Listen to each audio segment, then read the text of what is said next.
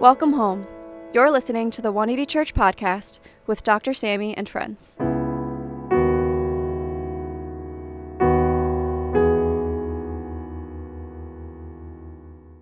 Dr. Sammy and friends are resting this week and will return next week.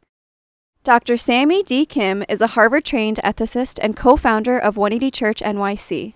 He is a Yale Hastings Scholar at the Yale Interdisciplinary Center for Bioethics and the Hastings Center, where he explores the inequities surrounding health, immigration, and social policies, along with professional burnout.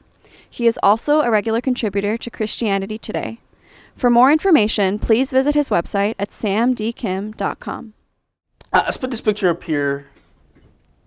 Every year, I like to take my family, sometimes with friends, or other families in our community. We would go to the Lincoln Memorial, D.C. And, I don't know if you knew this, but our family, particularly, we're in love with pandas. When people watch our family, or just me and my wife, I guess. My wife kind of looks like a panda, but I call her Panda sometimes. And we would look at pandas for like an hour, and some people are like, you guys are in love with pandas. And like we are. They teach us how to rest. Sabbath rest. And we love going to D.C., looking at viewing the pandas. It's free. But we also visit the Lincoln Memorial. And like I said in my prayer today, the last week, particularly this week, we had, this American experiment, this idea that a people, by the people, for the people, a government. Lincoln said that will never perish from this earth. The accountability and abuse of power was in full display on the world stage. And this particularly is very important in our history because global superpowers in the world and those who are rising up in the ranks are not democratic societies, right? We have Russia and you have China. They're totalitarian regimes, really, behind the curtain of whatever you want to say. There's not really free elections. There's communism, socialism.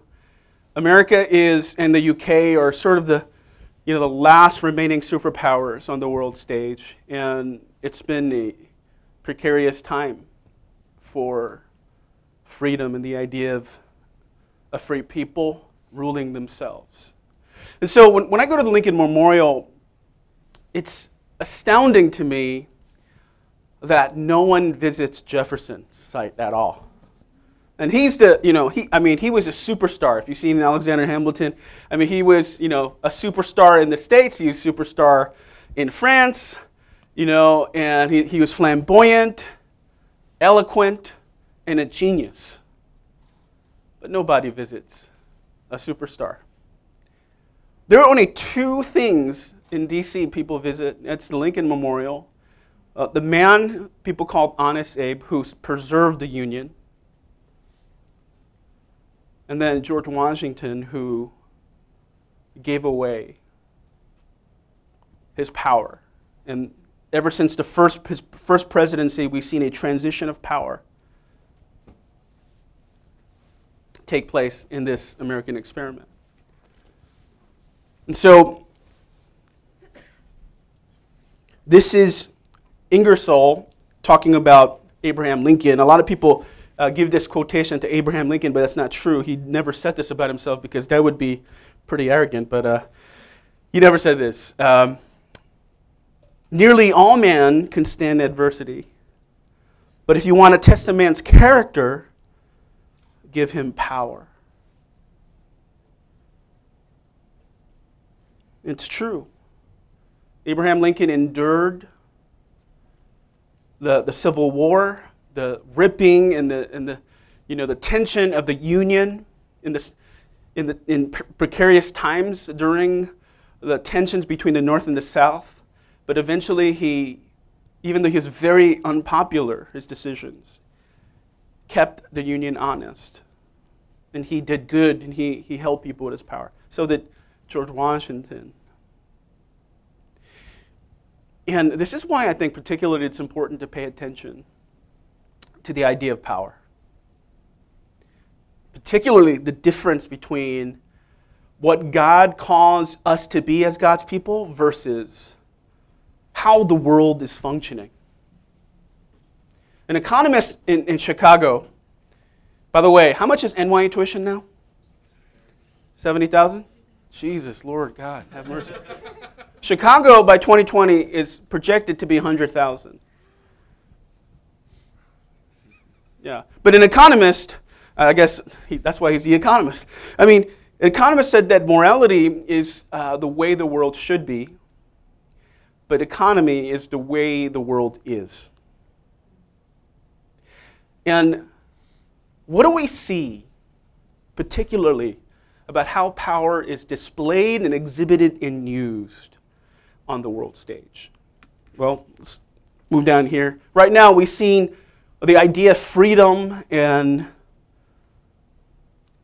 the idea of a free press, the idea for being played out in Hong Kong and China, the tensions between China and the States and the protests in Hong Kong.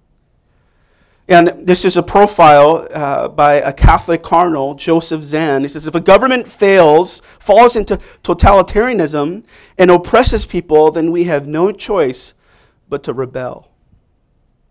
So the major emerging power, and this is not a matter of if, it's a matter of when. Okay? China will surpass the U.S. in economic power and military power in the next few decades. It's not if, it's when. And so this is very important. And China's trying to control the situation in Hong Kong. I don't know how you're viewing it or if you heard about it, but it's important to pay attention to, because how is China using their power? Well, let's move down here. New York Times reported a landmark human rights violation just this past week of the Chinese government putting 1 million specialty Muslims, Uyghurs Muslims, in concentration camps. And sometimes they said even 1.5 million people, where this professor of anthropology just disappeared in 2017, never to seen again.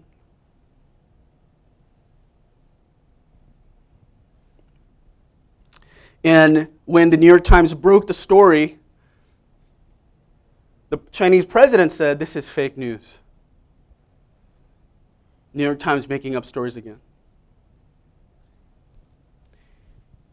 So what we see in the world stage is the most powerful country soon to be uses power corrosively.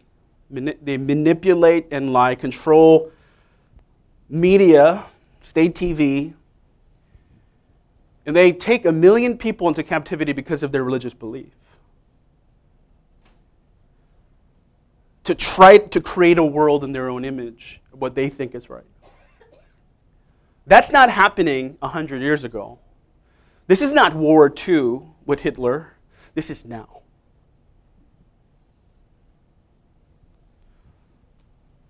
I know we like to talk about the American dream, but the American dream is on trial, folks.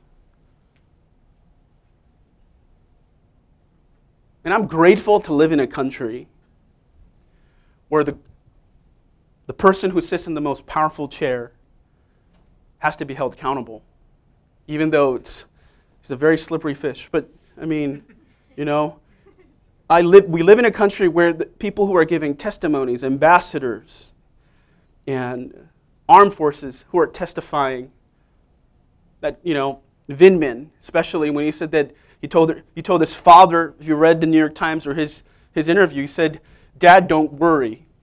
I'll be fine for telling the truth." And he said, you know, I started tearing when I heard this. And he said, "Dad, don't worry. This, today, me testifying before Congress, this committee, proves that you leaving Ukraine and coming to the States was the right decision. Because if he did that in Ukraine or Russia, he wouldn't make it to testify."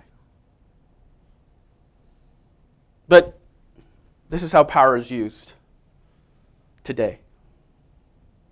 And I think it's so drastically important to understand as a community of faith and as people that represent Jesus to understand the difference of the world's power versus God's and the kingdom's power, amen?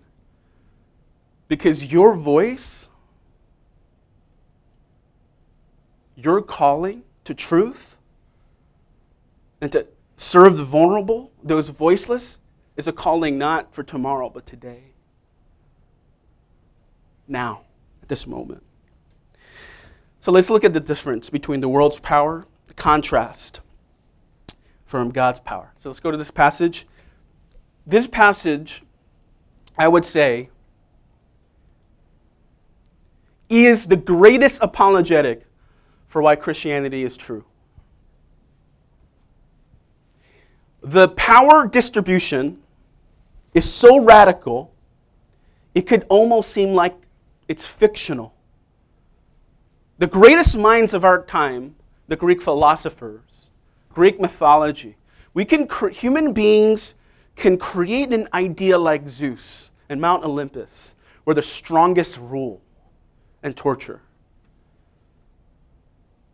But could human beings really have the moral imagination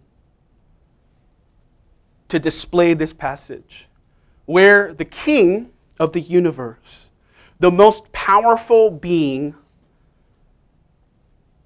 the most powerful sentient being in the whole universe, becomes a slave and washes his students' feet?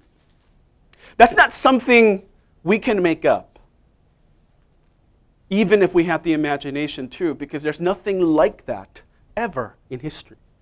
The role reversal is ludicrous and scandalous. So when you read this passage, I would say pay attention to the difference, because contrast is the mother of clarity. You'll see the clear difference between God's power and the world's power. So we talked about the Passover last week. It was just before the Passover festival. Jesus knew that the hour had come for him to leave the world and go to the Father. Having loved his own who were in the world, what does it say? He loved them to the end. The evening meal was in progress. The devil had already prompted Judas, the son of Simon Iscariot, to betray Jesus. Jesus knew that the Father had put all things under his power. I think that's first very important to understand. Jesus did not have to go to the cross. Jesus did not have to allow himself to be betrayed or arrested or be crucified. God put everything in human affairs cosmologically under his power, and he did not have to comply to this trajectory, to this direction. And he says that he had come from God and was returning to God. So he got up from the meal, took off his outer clothing, wrapped his towel around his waist. After then, he poured the water into a basin and began to wash his disciples' feet, drying them with the towel that was wrapped around him. Here you see a king taking on the role of a slave or a servant would do in ancient times. The power dynamic switches the first time in history where a king washes the feet of servants. I think it's very important to catch that part. Having loved his own who were in the world, he loved them to the end. What was Jesus' motive for using his power? Love. Tell someone next to you, love. All you need is love. Someone said once, John Lennon, very smart man. What is the difference between the world's power and God's power? This is the first thing.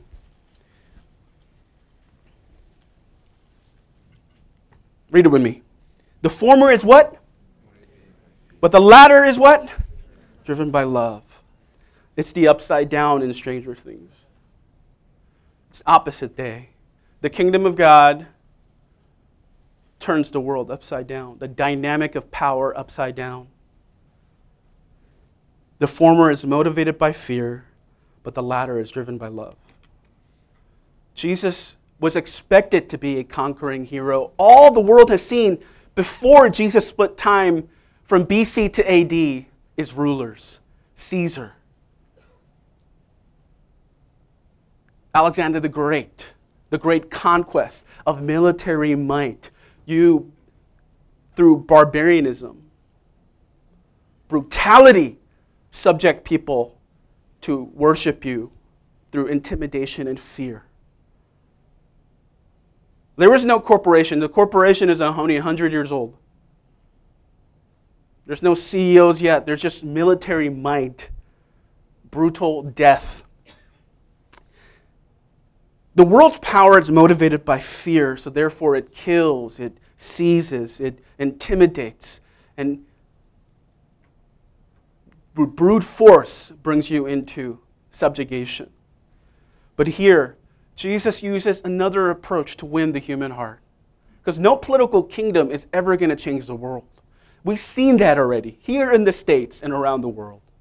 Jesus approaches it through what? Through love. The revolution of love starts here.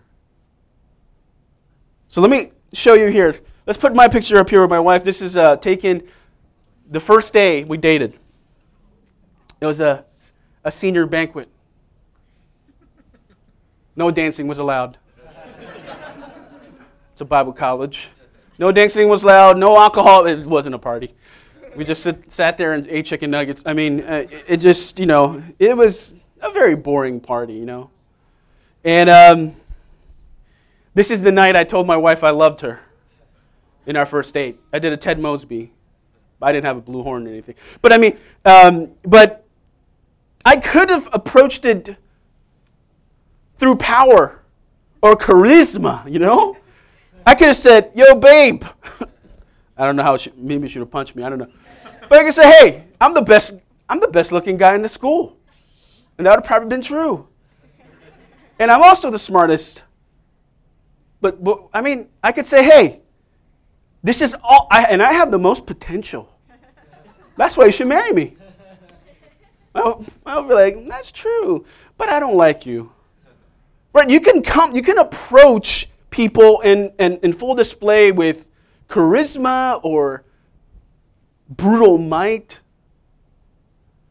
But if you want to win the human heart, not just from a romantic perspective, in a romantic relationship, you have to bend the knee. There has to be vulnerability and tenderness. You can only win the human heart through vulnerability. And that's difficult. That's hard.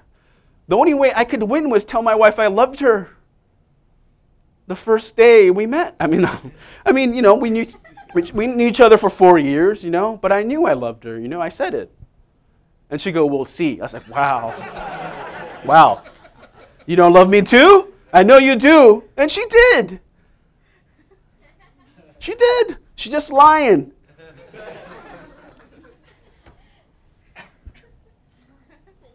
No, I had to, what did it have to do to win? It wasn't a conquest. I had to bend a knee. And when I lost a ring in the sand proposing, that was vulnerable too. But I thank God I found it. I'm like, we're not getting another one. We can never afford another one. It's impossible to afford another one. But the human heart has to be won over by love, the revolution of love. And this is why the Judeo-Christian reality takes place right historically, the lens of history. You see love being planted in the Middle East and has never been the same again. The Roman Empire crumbled in just a short century because these brutal barbarians that was run by Caesar and an emperor no longer wanted to kill people because they felt the love of Jesus Christ. They wanted to love their neighbor, not kill them. And they could do it no longer. They knew something greater. And that's why Jesus subjects himself to this betrayal, to the crucifixion, and to the cross, because it says in the text very carefully, he was going to love them till the end. When Jesus says on the cross, he says his last words, "It is finished." He dies a vulnerable death. And that's what started the greatest revolution in the world. Folks, that's why I'm not in politics. These idiots in Congress, most of you could replace them. They're idiots. We shouldn't talk to them. They are! Did you see the impeachment? I'm just like, there would be no comedy shows alive today if there was no politics. That's what we all talk about every single day. I would have gone to politics if that could change the world. I want to take my talents, my assets, everything I am to bring about the change that's necessary in the world. That's what God told us to do, to be the light of the world. Folks, this passage tells you that the revolution started in an ecclesia, in a community, right here in this room. You are the hope of the world. The local church is the hope of the world. It's not in Washington. It's not in China, not in some iron curtain. It's right here in the human heart. 2, 3 gathered in his name. Amen? Right here. It's a revolution of love. We have to win hearts and minds through the way of Jesus, the way of the cross. So you see here the first thing, the world's power is motivated by fear and scarcity. There's not enough to be around, so I'm going to seize everyone's assets. I'm going to lease land. And here's the thing. Everybody, every regime, totalitarian regime, every dictator, more than monarchies, every single totalitarian state begins as a democracy. Even North Korea is called a democratic state of North Korea. And there's supposed to be elections. Except that there's never, any other opposition. There's no freedom. So it's motivated by scarcity, that there will not be enough to go around. And it's utopian in nature, too. They promise you everything. They promise you the city of gold. And it ends up as a nightmare. So God's kingdom is driven by love and not fear. That's why Jesus went to the cross. Amen? Amen. So, secondly, let's move down here. And when he finished washing their feet, he put on his clothes, returned to his place. "Do you understand what I have done for you?" he asked them. "You call me teacher and Lord, and rightly so, for that is what I am. Now that I, your Lord and teacher, have washed your feet, you also should wash." What's it say? One another's feet. Tell someone, I'm going to wash your feet.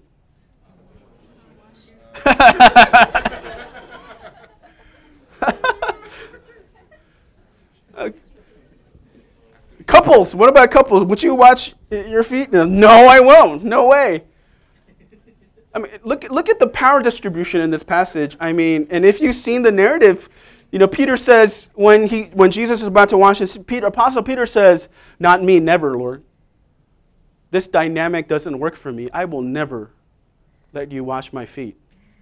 Then Jesus says, "If I don't wash your feet, you will have no part of me. You cannot be And he goes, "Okay, then wash my whole body." And Jesus is like, "Peter, come on. Let's have some boundaries." You know what I'm saying? I'm not going to wash your whole body. You smell, bro. But you see this dynamic where for Peter, he loves Jesus and he wants to serve him as his emperor.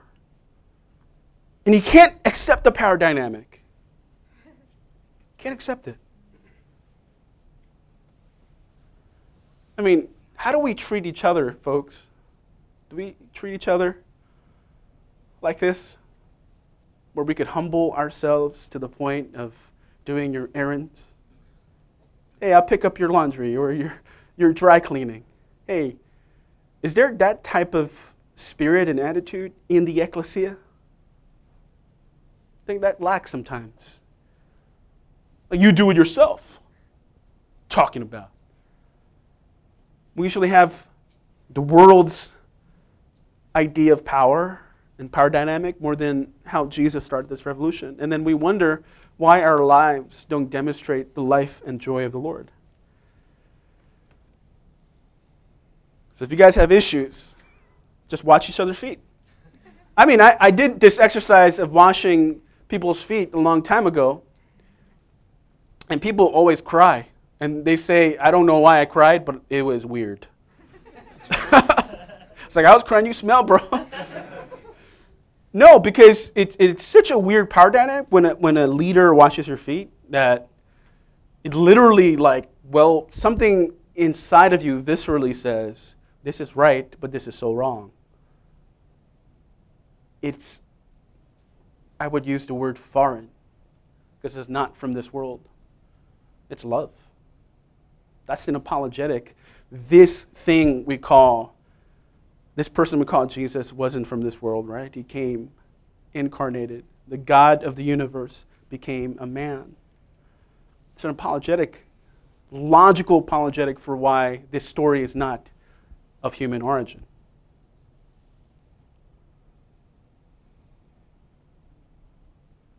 Because we don't have the immoral imagination. And I could prove it to you. We can go through the whole history of civilization. And I'm a history buff. We can do Western civilization. We can do everything.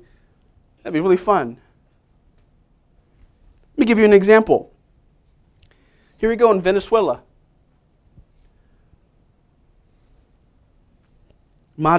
Nicolas Maduro. Latin America versus, this is Wall Street Journal. I had a lot of New York Times, so I don't want you to think I'm taking sides. I subscribe to both. Okay? And it's interesting that a bus driver runs Venezuela. That's what Nicolas Maduro is. He was a bus driver who joined the regime of Chavez before. And now he's been the president, even though he's not supposed to be the president, he's still the president. He's crippled a country wealthy of oil reserves. They should be rich and thriving. Paul, maybe we should hire you as a consultant there. But I mean, people are, struggling. There's poverty. It's a mess.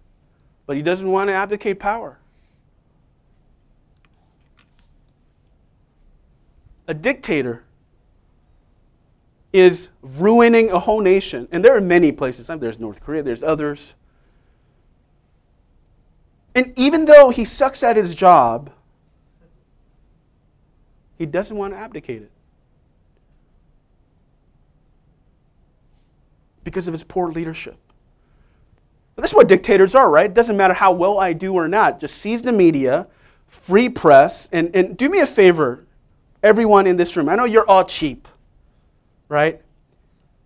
But I attended a talk this week with author Salzberger, the publisher of the New York Times, and his family published the New York Times. And one of the questions I wanted to ask, he actually asked himself and answered it, was how could we close the divide of this polarizing world, right? Sometimes, do you guys feel cynical about politics? I do.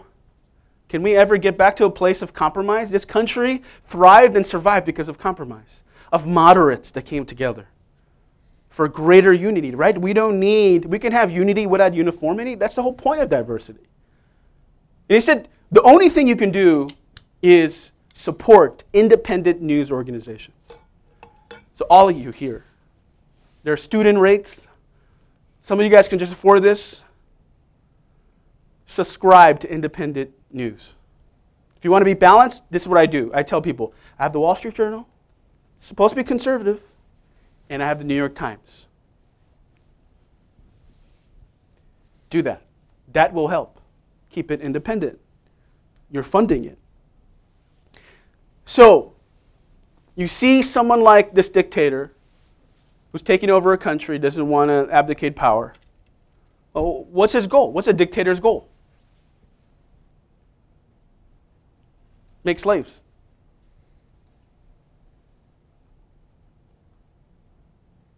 Then what is the difference between what Jesus does in his passage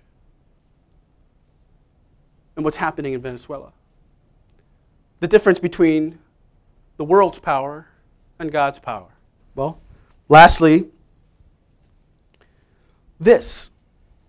Read it with me. The former what? Desires. Slaves.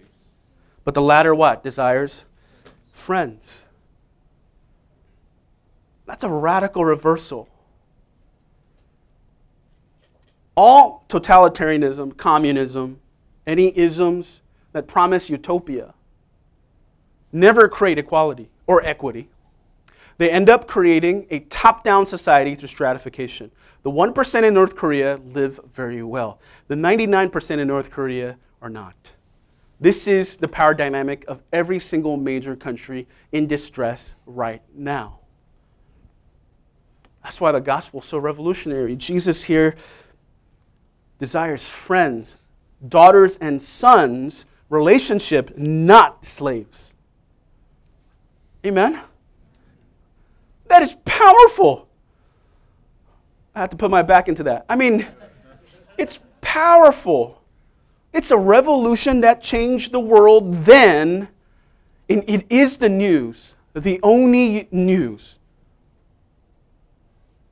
that will change the world today.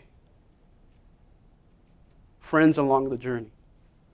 That's why Jesus called them that night as he washed their feet. He said, slaves do not need to know their master's business, but I call you my friends. And I will lay down my life for you. So the world's power desires slaves. This is how power is abused and redistributed today, globally. But Jesus shows us a better way. He desires friends. He basically treats them as equals. And that's the power we're called to display in a world who's lost its mind. Here in the States, all over the world. This is the only hope that the world has. The gospel, the good news, the euangelion. 2,000 years ago and today. Amen? Let's stand and pray together.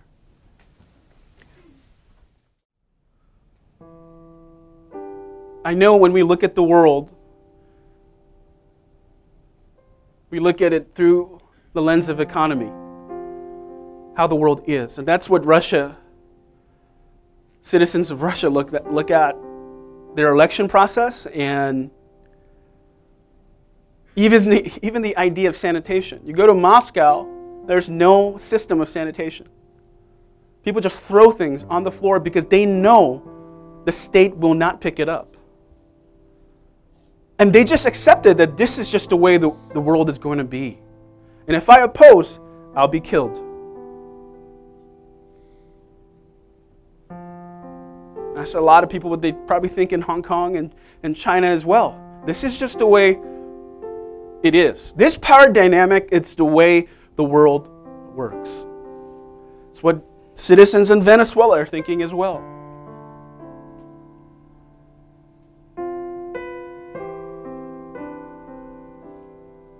The Uyghur Muslims in the concentration camps, maybe this is just the way the world is. The idea of fear and scarcity.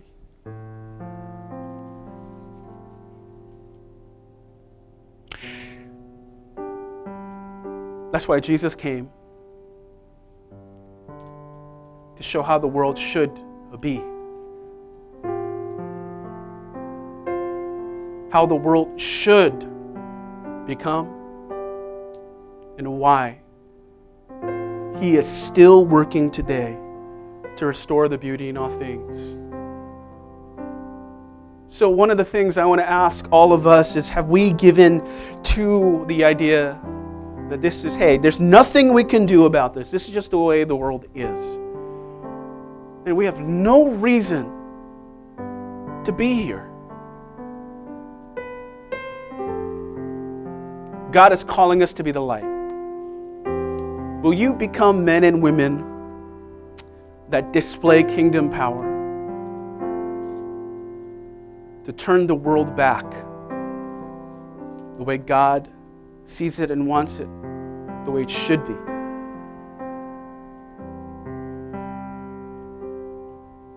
So will you pray today for that? Say, God, make me a man and woman that will use my influence, use my voice, use my gifts, my assets, everything I am, and bring it to your feet, God, to serve.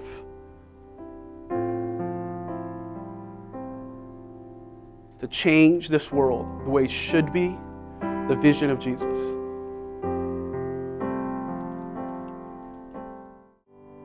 So, Father, we come before you this afternoon. Father, we pray for your mercy to people in captivity. Father, we pray that your power would be demonstrated in miraculous ways in our generation. If there was ever a cause to fight for in the last century, and now more than ever, it's to fight for the Imago Dei, the image of God in every person on this planet. You know, one thing that's so particularly important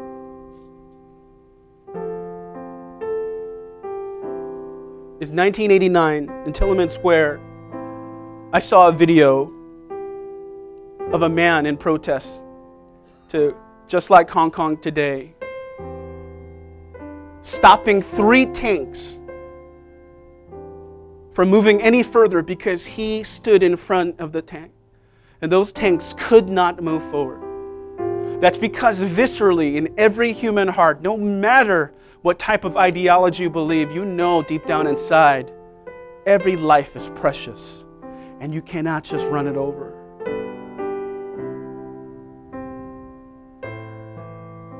That was started by Jesus Christ. That every life, every sentient being on this planet has infinite value. Priceless.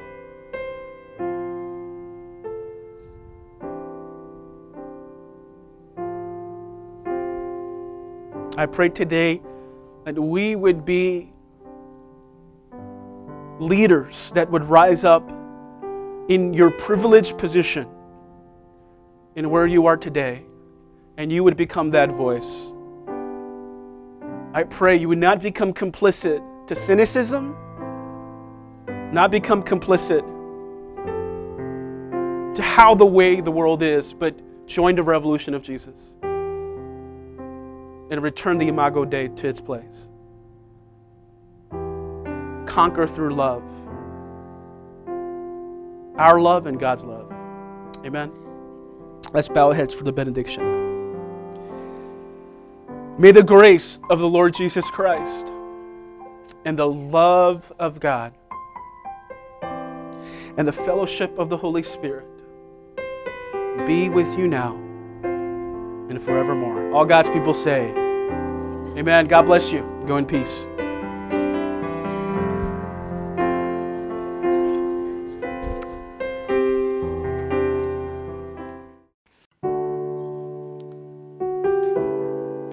Hey everyone, we just have some community news for you as we end our podcast today. We want to invite you to join us for our Sunday service. We meet at the AMC Lowe's Theater at 19th and Broadway in Manhattan at 12 noon, and we'd love to see you guys there. We also have a prayer text hotline where you can send your prayer requests. It's available at 5397-PRAYER and at prayer@180church.tv. In the midst of life, if you need prayer, our team is available to lift you up in your struggles, and we're always there for you. You can check out our Bible reading group online at 180brg.tumblr.com and on Instagram as well at 180brg. And it's a great resource for being grounded in God's Word and really plugging God's Word into our daily lives. You can also find us online through our Instagram page at 180church and our church website at 180church.tv. And lastly, if you'd like to make an offering, you can do so electronically at our website at 180church.tv.